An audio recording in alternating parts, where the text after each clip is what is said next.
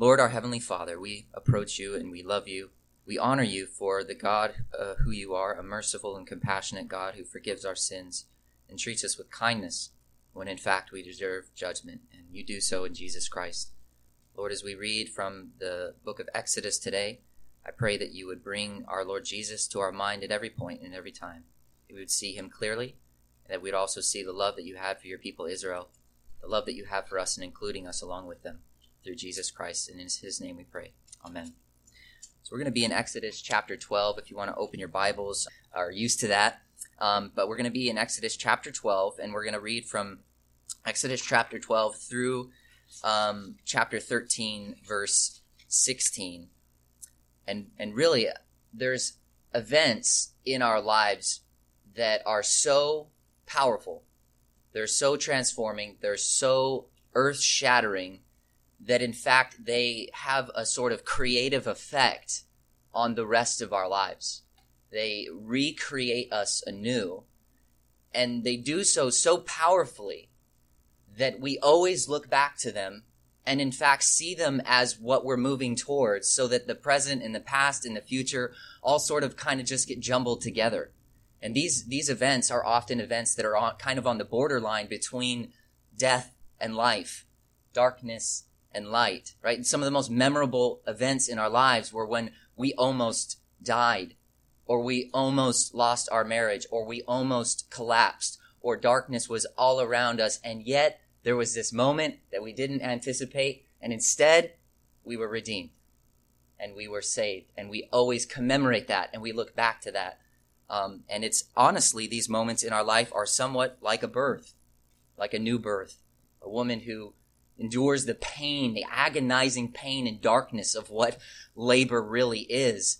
But then when she sees her child, she forgets all of the pain and the agony because she has a child who has been born. That's our passage today, the Passover. And I'm going to do this a little differently. Usually I read through the whole passage and then we kind of work back through the passage. This passage is so long, it takes 16 minutes to read. And so if I read this passage and then we tried to get all the good stuff on the other end, it just wouldn't even be possible. So kind of what I'm going to do, this might work, it might fail, so just be patient and bear with me. I'm going to try to be your tour guide. We're going to read every word of our passage today, but we're going to read through it in chunks. And then as the tour guide, and as I read it, I'm going to point out, hey, and don't miss this, that's really cool, and look at this, and don't forget this, and look how this connects together. So consider me kind of your tour guide of the Old Testament Passover, because doing it the other way just might not work. So let's begin in chapter 12, verse 1.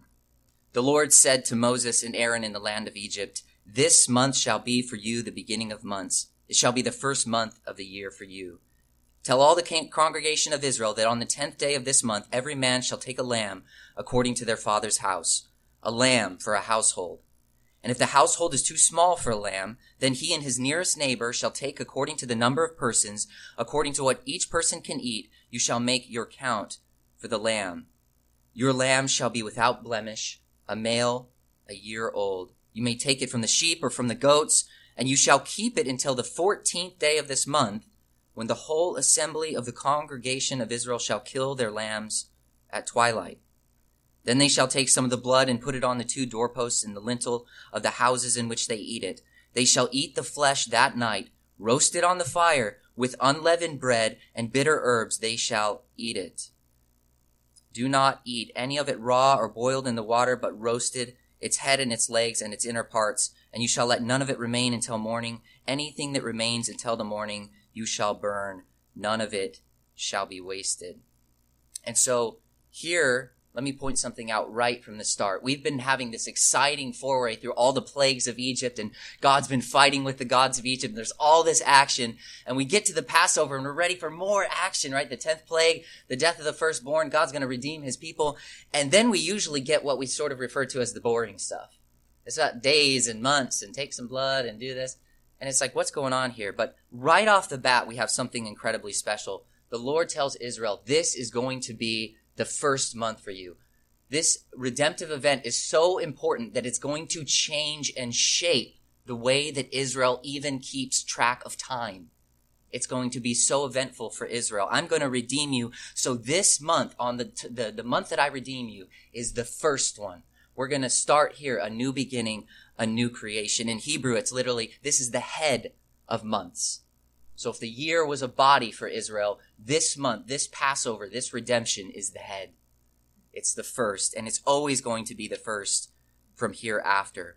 He describes the lamb, right? How the lamb should be. We need to, this should be carefully pointed out. Your lamb shall be without blemish, a male, a year old. In Hebrew, this is really, really emphatic. It's actually grammatically clumsy. It's so emphatic. In Hebrew, it's literally a lamb, faultless, male, a year old. That's how it reads in the Hebrew.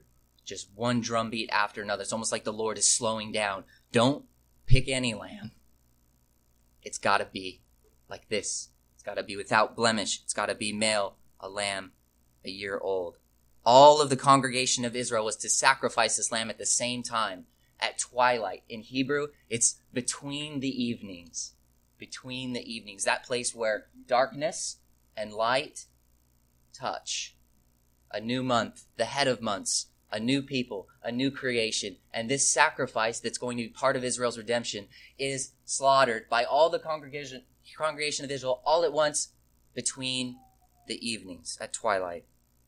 And then what are they to do? They shall take some of the blood and they put it on the pillar, the doorposts, the ones that were vertical, and then on the door frame, the one that was horizontal. So on the posts and on the frame of the door is the lamb's blood. And then they're to eat this lamb. They're to roast it in fire, and they are to eat the flesh of the lamb with unleavened bread, and they are not to leave any of it wasted. None of it is to go to waste. If there's any left over, it is to be consumed. It's sacred. This lamb is holy. It is for Israel's redemption. It's holy. It can't, there's no leftovers here. And put it in the fridge and get it for later. No, this is sacred. It's to the Lord. It's holy. And so verse 11 through 13. In this manner you shall eat it. With your belt fastened, your sandals on your feet, and your staff in your hand, you shall eat it in haste. It is the Lord's Passover. And this word here, Passover, we do our best with this word Passover, and we kind of connect it to the way God goes over Egypt and kills the firstborn. But in fact, this word most likely means that he's a protector. It is to protect Israel. It's used very few times in the Bible, but it's used in Isaiah, and it's actually in the sense of to spare, to protect, to pass over in the sense of shielding someone from harm. The Lord's protection, the Lord's Passover. And here's what we get the why. Why the lamb and why the blood? Why are we doing this? What is this for? Verse 12, for I will pass through the land of Egypt that night, and I will strike all the firstborn in the land of Egypt, both man and beast. And on all the gods of Egypt I will execute judgments. I am the Lord. The blood shall be a sign for you on the houses where you are, and when I see the blood, I will pass over you, and no plague will befall you to destroy you when I strike the land of Egypt. And so make no mistake, this is not just a battle with Pharaoh. This is a battle in the heavens. This is a cosmic, world-altering heaven and earth and under the earth and all over the earth. These gods whose powers are connected to Pharaoh, whatever these beings may be, they're not creators, they're not like our God. They're made, they're created, whatever beings they are, but they're rebellious and they're over the domain of Egypt. And God says, I am going to execute judgments on them and call them to account, and by so doing call Pharaoh to account. And we get this notice.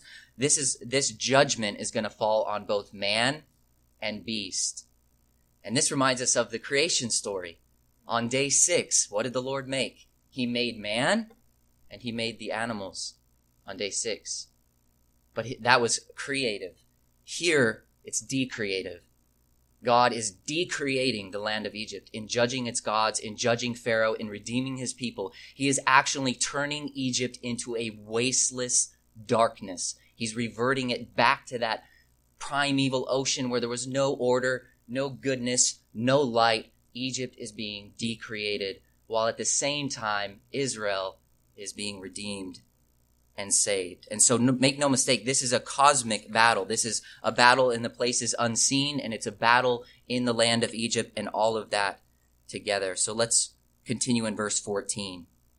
This is the introduction of the Feast of Unleavened Bread, which is connected right to the Passover lamb. This day shall be for you a memorial day, and you shall keep it as a feast to the Lord throughout your generations, as a statute forever. You shall keep it as a feast. So in response to this kind of salvation, this lamb, this blood that's going to allow the Lord to protect and pass over the children of Israel, the firstborn sons of Israel, they are to feast. They're to celebrate and feast and joy and be happy.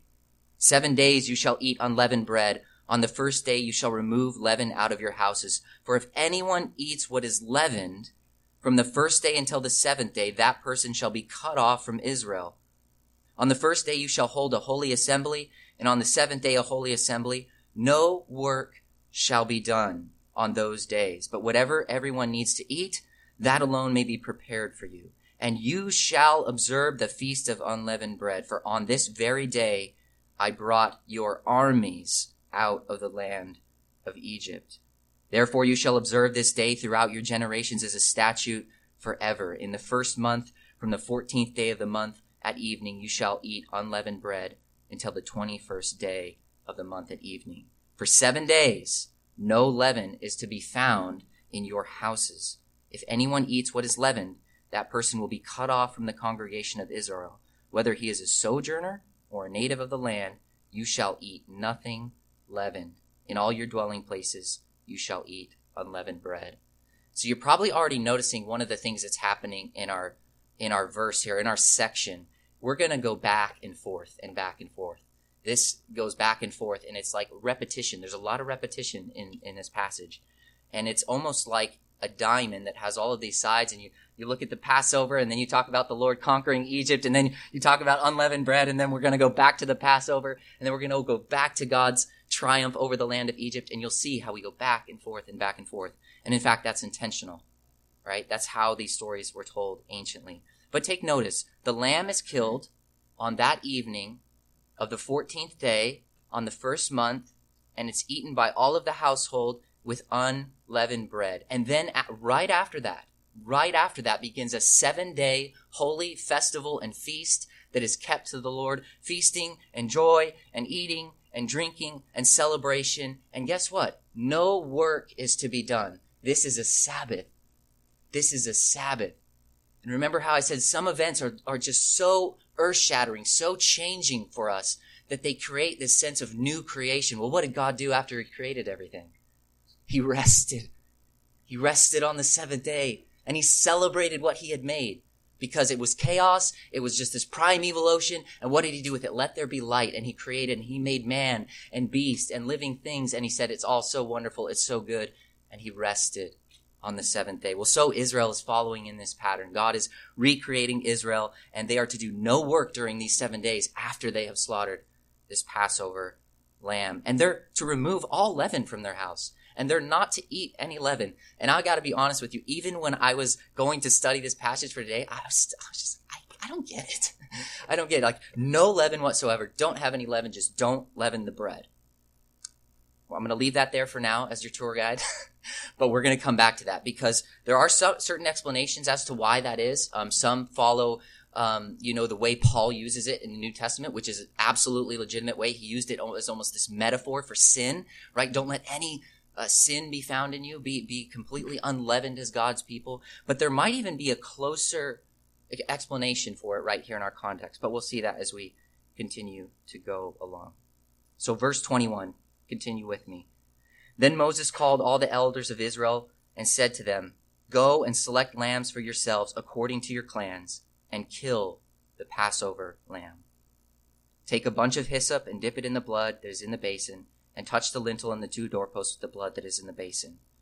None of you shall go out of the door of his house until morning, for the Lord will pass through to strike the Egyptians, and when he sees the blood on the lintel and on the 2 doorposts, the Lord will pass over the door, and will not allow the destroyer to enter your houses to strike you." So we have some repetition here, right? We're back to the Passover. We're talking about it again.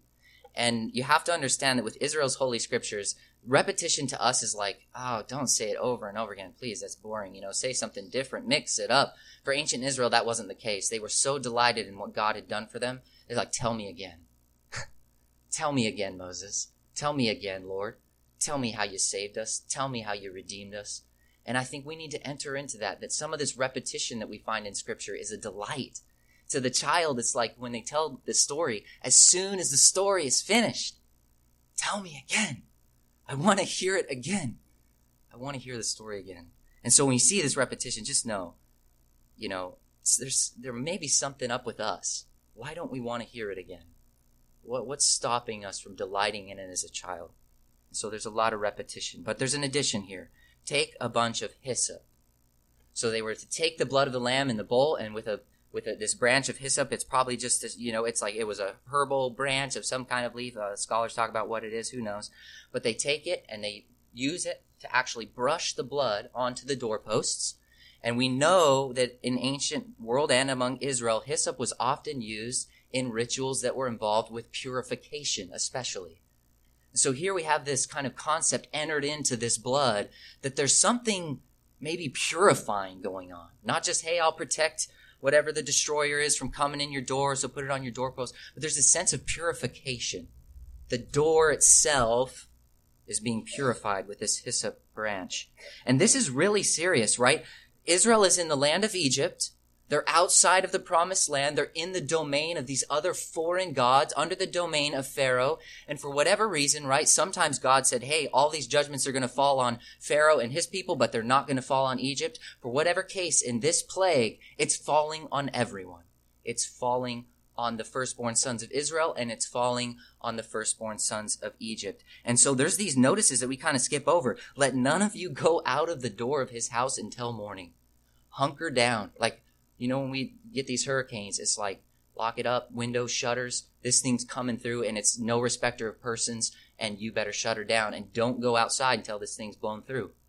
Well, this is what is happening here. Don't go outside. Don't even do it. Stay within your door where the blood is, where the doorposts have been purified. This destroyer, it just is a destroyer. That's what it says in Hebrew, the destroyer, right? The corrupter, the destroyer, the one who takes life, right? And there's some other notices in this passage that it might be even the Lord himself, or it might be a messenger of the Lord or an angel of the Lord whom he sends.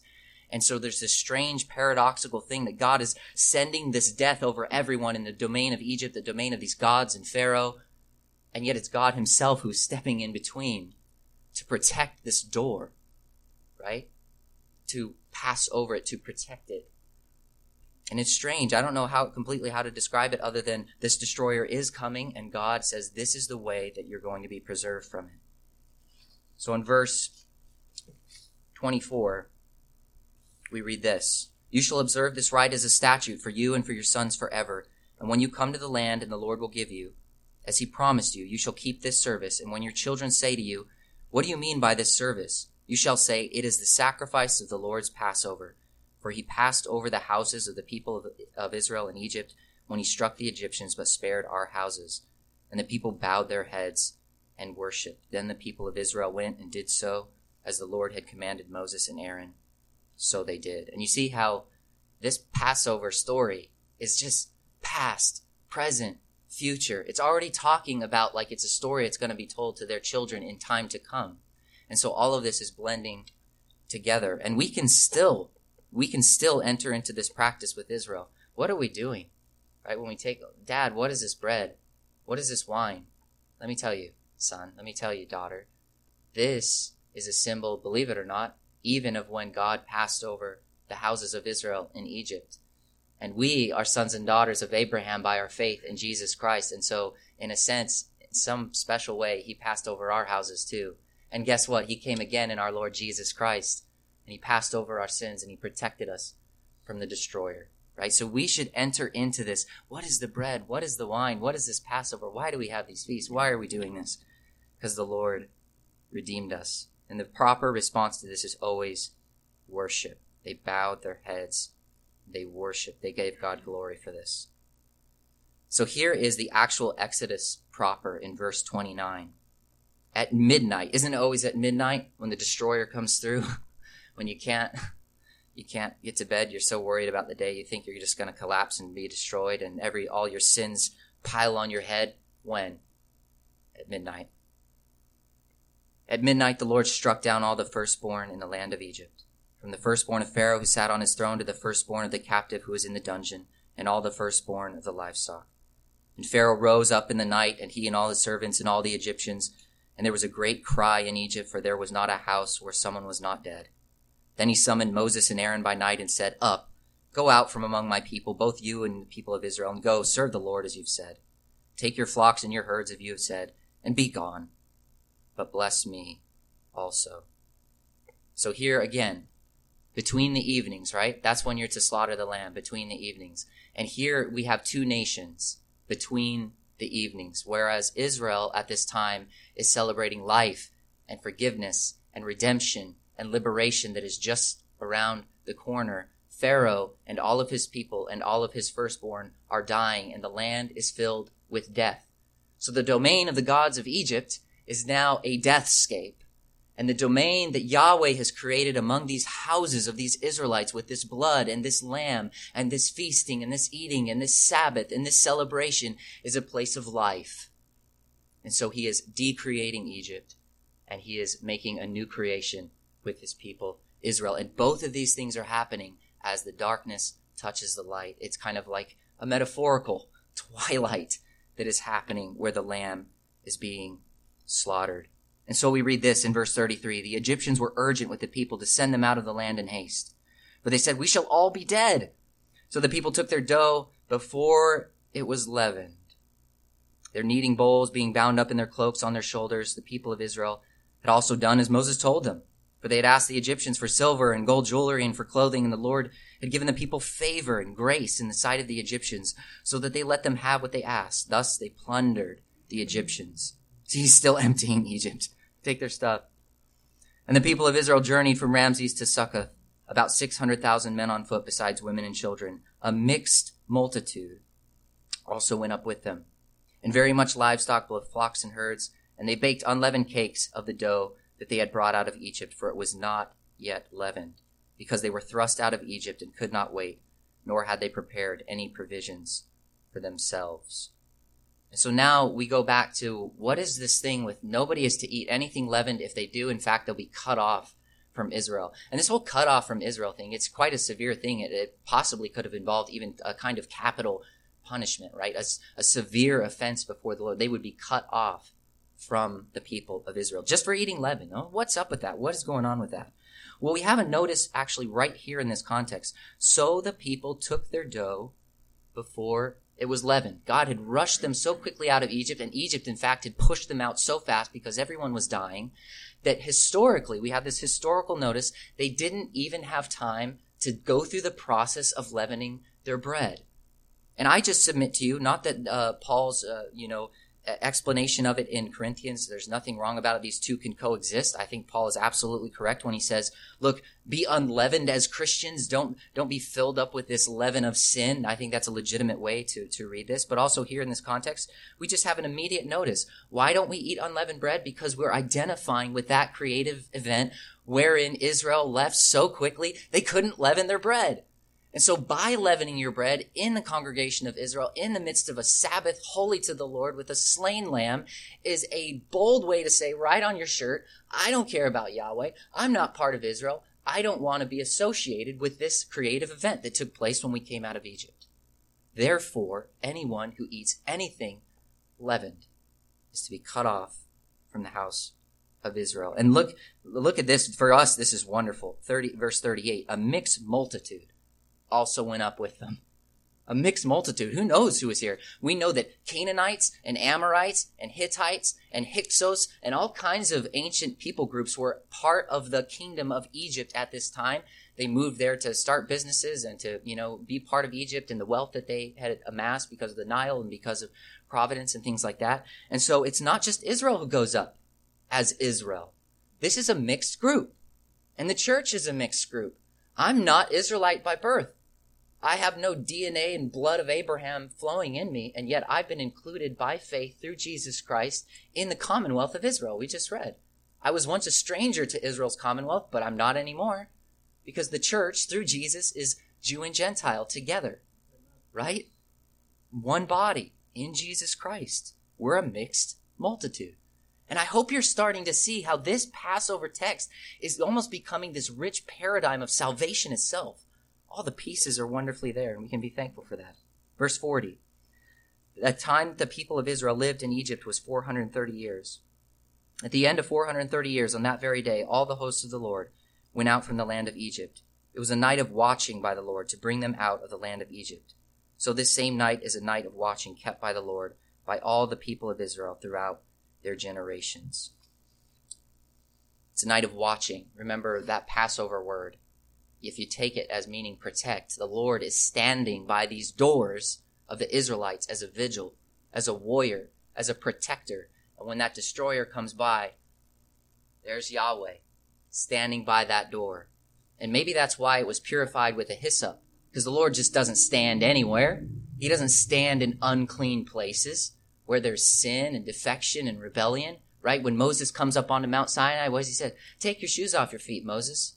Why, Lord? Because you're standing on holy ground. This ground is a sacred space. It's sacred and holy and set apart so that I can stand on it as the God of all creation. And so he says, take that blood with a hyssop and make a place for me. Make a place for me right by that door so that I can protect you, so that I will pass over you. We're back again to another Passover section, right, about the lamb. Verse 43. And the Lord said to Moses and Aaron, this is the statute of the Passover. No foreigner shall eat of it, but every slave that is bought for money may eat of it after you have circumcised him. No foreigner or hired worker may eat of it. It shall be eaten in one house. You shall not take any of the flesh outside the house. Remember, don't go outside. Stay inside. Stay inside. The destroyer's coming through. Stay inside. You shall not take any of the flesh outside the house, and you shall not break any of its bones. All the congregation of Israel shall keep it. If a stranger shall sojourn with you and keep the Passover to the Lord, let all his males be circumcised. Not just anyone eats of this, guys. Not just anyone partakes of this holy food. This is set apart for God. This is for redemption. If you're going to partake of it, you join with Israel. You join with God's people. Not anyone is able to eat from it, right? And then it goes on. Then he may come near and keep it. He shall be as a native of the land, but no uncircumcised person shall eat of it. There shall be one law for the native and for the stranger who sojourns among you. All the people of the people of Israel did just as the Lord commanded Moses and Aaron.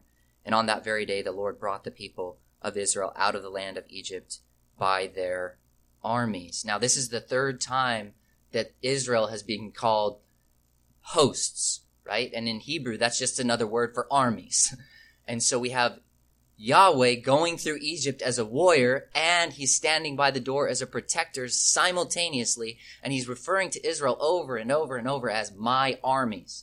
We've got a battle motif here, and this is just another motif. We've got time and sanctification and redemption and Sabbath, and now we've got battle. This is a battle against the gods of Egypt and against Pharaoh, and Israel is called armies, right? My armies.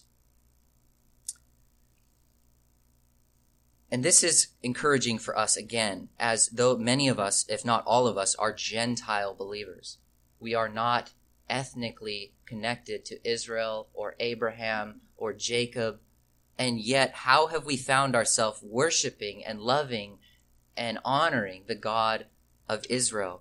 Because if there's a sojourner or stranger among you and he wants to keep the Passover, let him come through. Right? In the old covenant, that was circumcision. In the church, it's by baptism. So it's anyone, Jew or Gentile. If you want to keep this feast, come and join. Come and be part. And isn't that wonderful that already here in the earliest pages of the Old Testament, God is saying, do you want to join? Do you want to be part of my people? You're welcome. Come on in. But come this way. And also highlights another thing. We often say, oh, the old covenant, it's just filled with all that physical stuff. It's all about blood, and you got to keep all these rules and the law, and thank God that's just all done away with. We don't have nothing physical no more. It's just all kind of spiritual. And that's not true. We have the sacraments. The Lord didn't say, hey, you know what? If you kind of get around to it, if you feel like it, you can just go ahead and be baptized. It'd be a nice plus. Or, if you get around to it, you can go ahead and celebrate this supper, the Lord's Supper, until I come. He didn't say that. He connected the life of Israel, Jew and Gentile, recreated in Jesus Christ, and he uses means that we can touch and feel, and water that can wash over our bodies, and bread that we can put into our mouths, and wine that we can drink, to participate in his grace and goodness to us. And so we shouldn't look back at the Old Testament and go, man, I'm so glad all that stuff's done. Now it's just this kind of, vertical shot spirit thing that I have with God. And that's just not how God works even within the church. And so we should see these as signs and wonders and pointers to his grace and goodness and activity in our lives. Chapter 13, verse 1, the Lord said to Moses, consecrate to me all the firstborn, whatever is the first to open the womb among the people of Israel, both man and beast is mine. Remember in verse 12 of chapter 12, I am going to kill all the firstborn in Egypt, both man and beast. And I told you that he was decreating Egypt and he was recreating Israel. Well, now here we get the inclusio of that, right? Both man and beast of the firstborn in Egypt will die. And then what is he doing with Israel after he's given them all these instructions? Both man and beast of the firstborn among all of you is mine, belongs to me. He's recreating Israel. The firstborn of Egypt die, and the firstborn among man and beast is given to God among Israel. Then Moses said to the people, verse 3, remember this day in which you came out of Egypt, out of the house of slavery. For by a strong hand the Lord brought you out from this place. No leavened bread shall be eaten. Verse 4, today, the month of Abib, you are going out. And when the Lord brings you into the land of the Canaanites, see, there's still a salvation to come.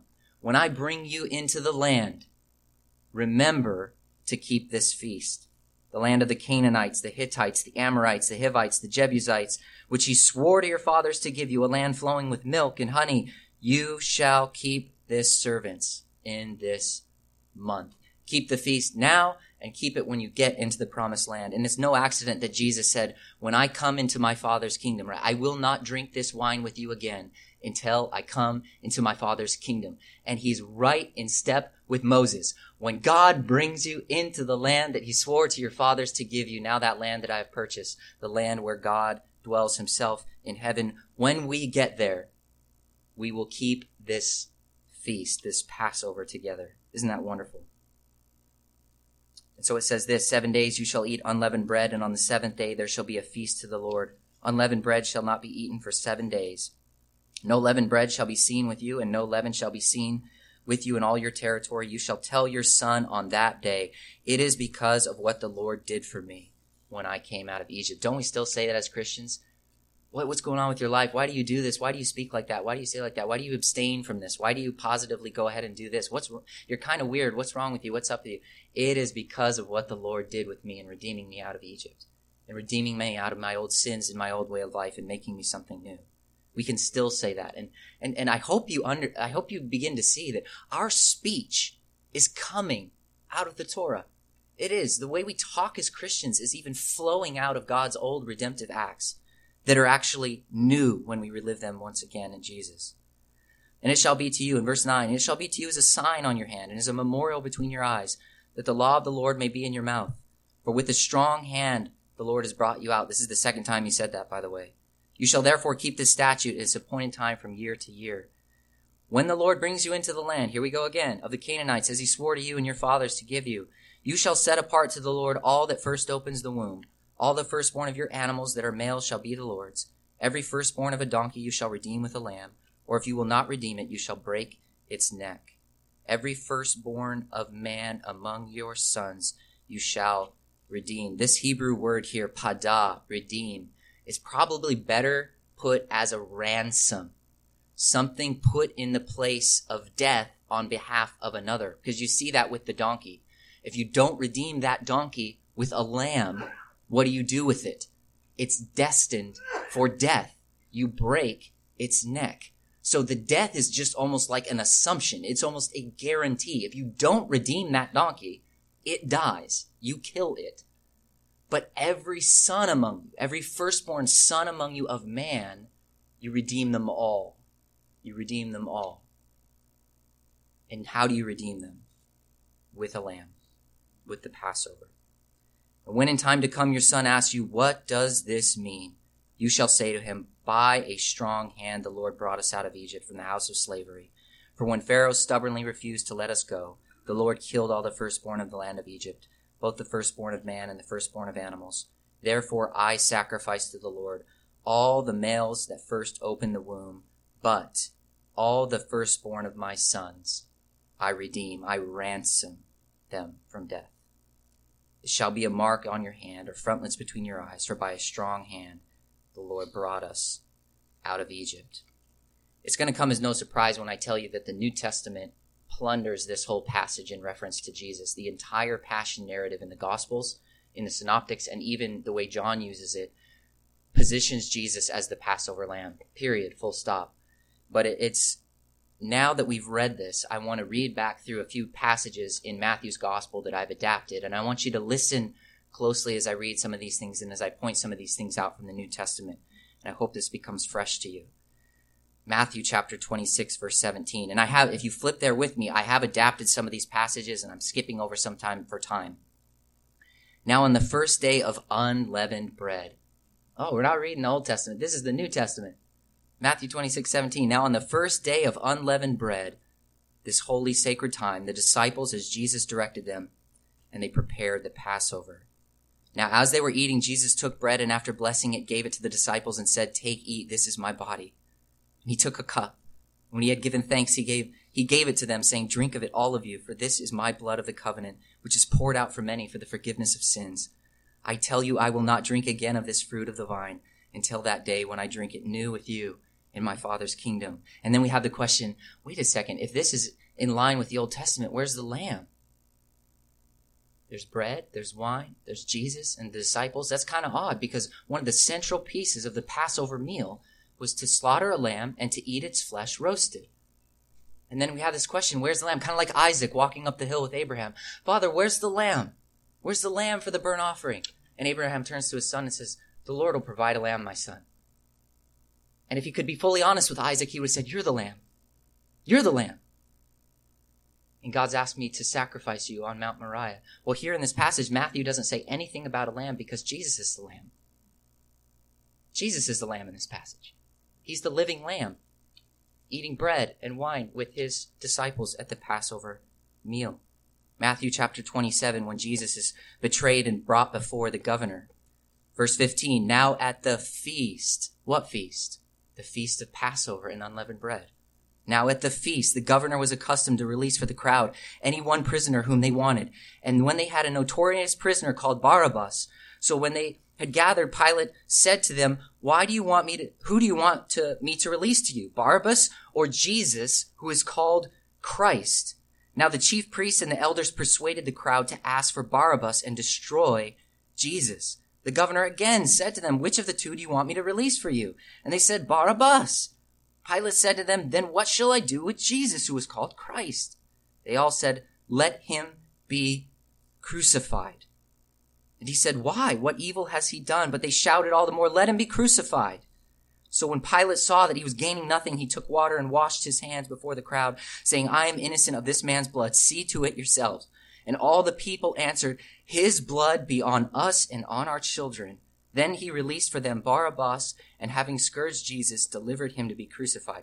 And if we're reading the New Testament with the Torah, do you know what we're going to feel at this point? Remember Exodus 13:13. Every man among the sons of Israel, you must redeem. You must redeem them. And Jesus, the firstborn son of his heavenly Father, is on trial, and he is exchanged. He is ransomed, but the other way around, and he is going to die. And so if we're reading the Gospels along with the Old Testament, we're about screaming out at this point, Father in heaven, redeem your son. Redeem him. Ransom him. Save him.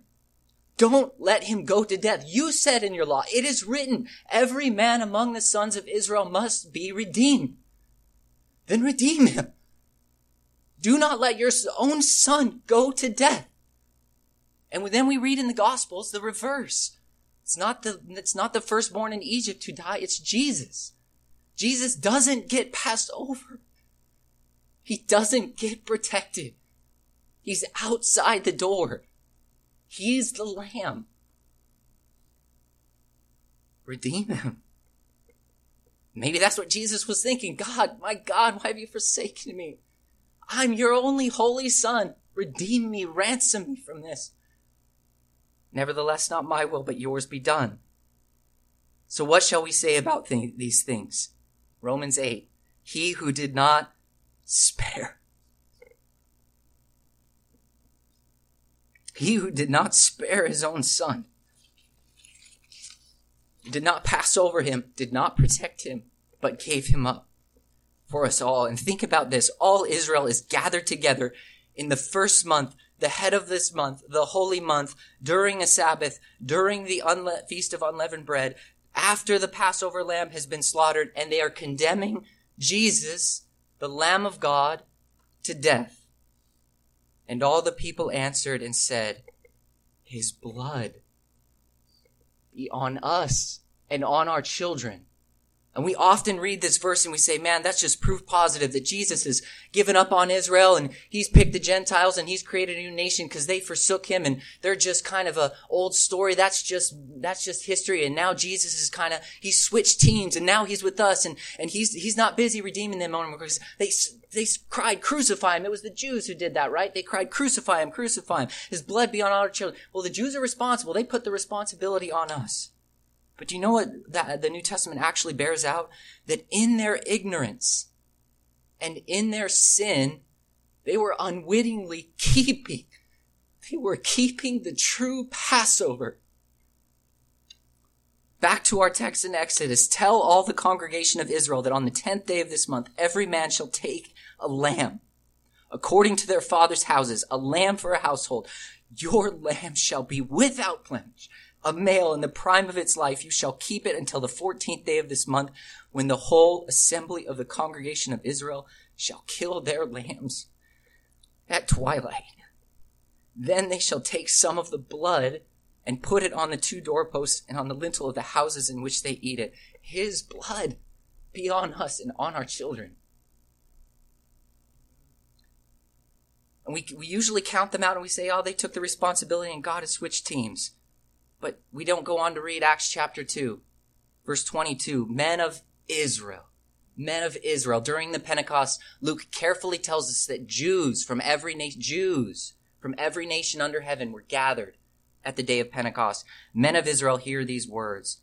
This Jesus, delivered up according to the definite plan and foreknowledge of God, you crucified and you killed by the hands of lawless men. Now when they heard this, they were cut to the heart. Israel was cut to the heart and said, brothers, what shall we do? And Peter said to them, repent and be baptized, every one of you, in the name of Jesus Christ, for the forgiveness of your sins. And you will receive the gift of the Holy Spirit, for the promise is for you and for your children. Do you realize the mercy in the midst of the greatest sin ever committed by Israel? They are unwittingly keeping the Passover. His blood be on us and on your children. And you know what Jesus Christ in his heart was saying? In fact, yes, it will be.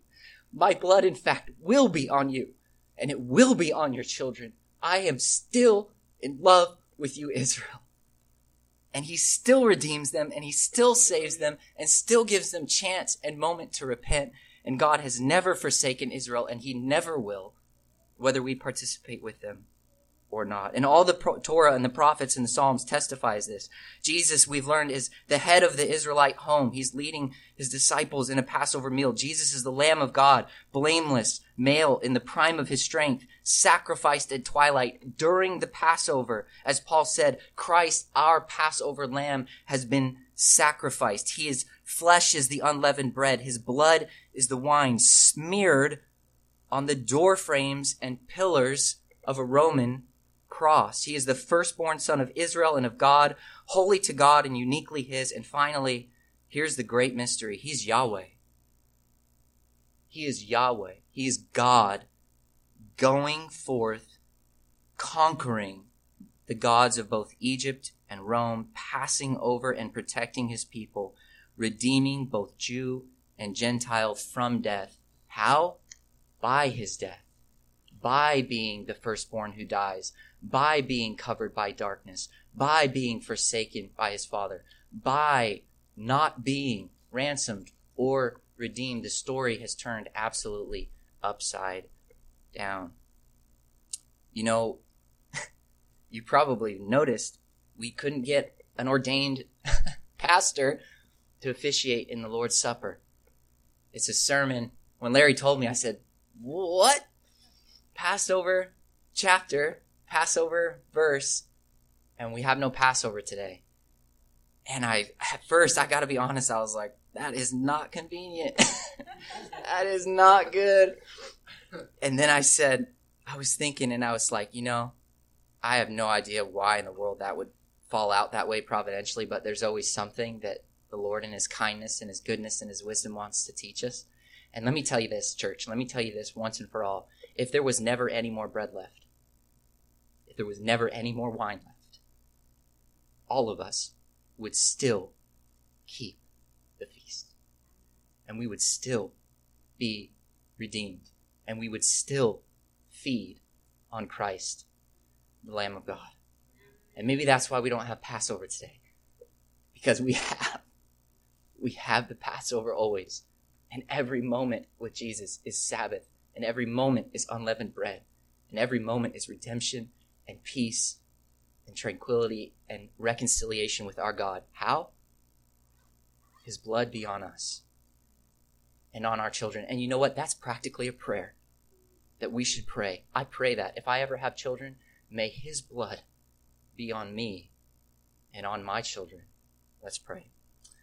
Oh God, we thank you for Jesus, that he is our lamb. He is our Passover lamb. We thank you for the stories of Israel that have become our own. We thank you for the Exodus, that you led your people out of Egypt, and in doing so, you promised the whole world that if they'd come and join themselves to Israel, that they too could receive forgiveness and purification and peace with you and walk with you. Lord, we look at your judgments, and they're incredibly terrible. We look at the death, and it's real. We look at Egypt, and it's truly destroyed. So, Lord, I pray that you would save all who are called by your name, that you would draw the nations to come under your protecting and saving hand, that you, as you've passed over us, Lord, that you'd pass over the whole world. Bring them to you. Pray in your name. Amen.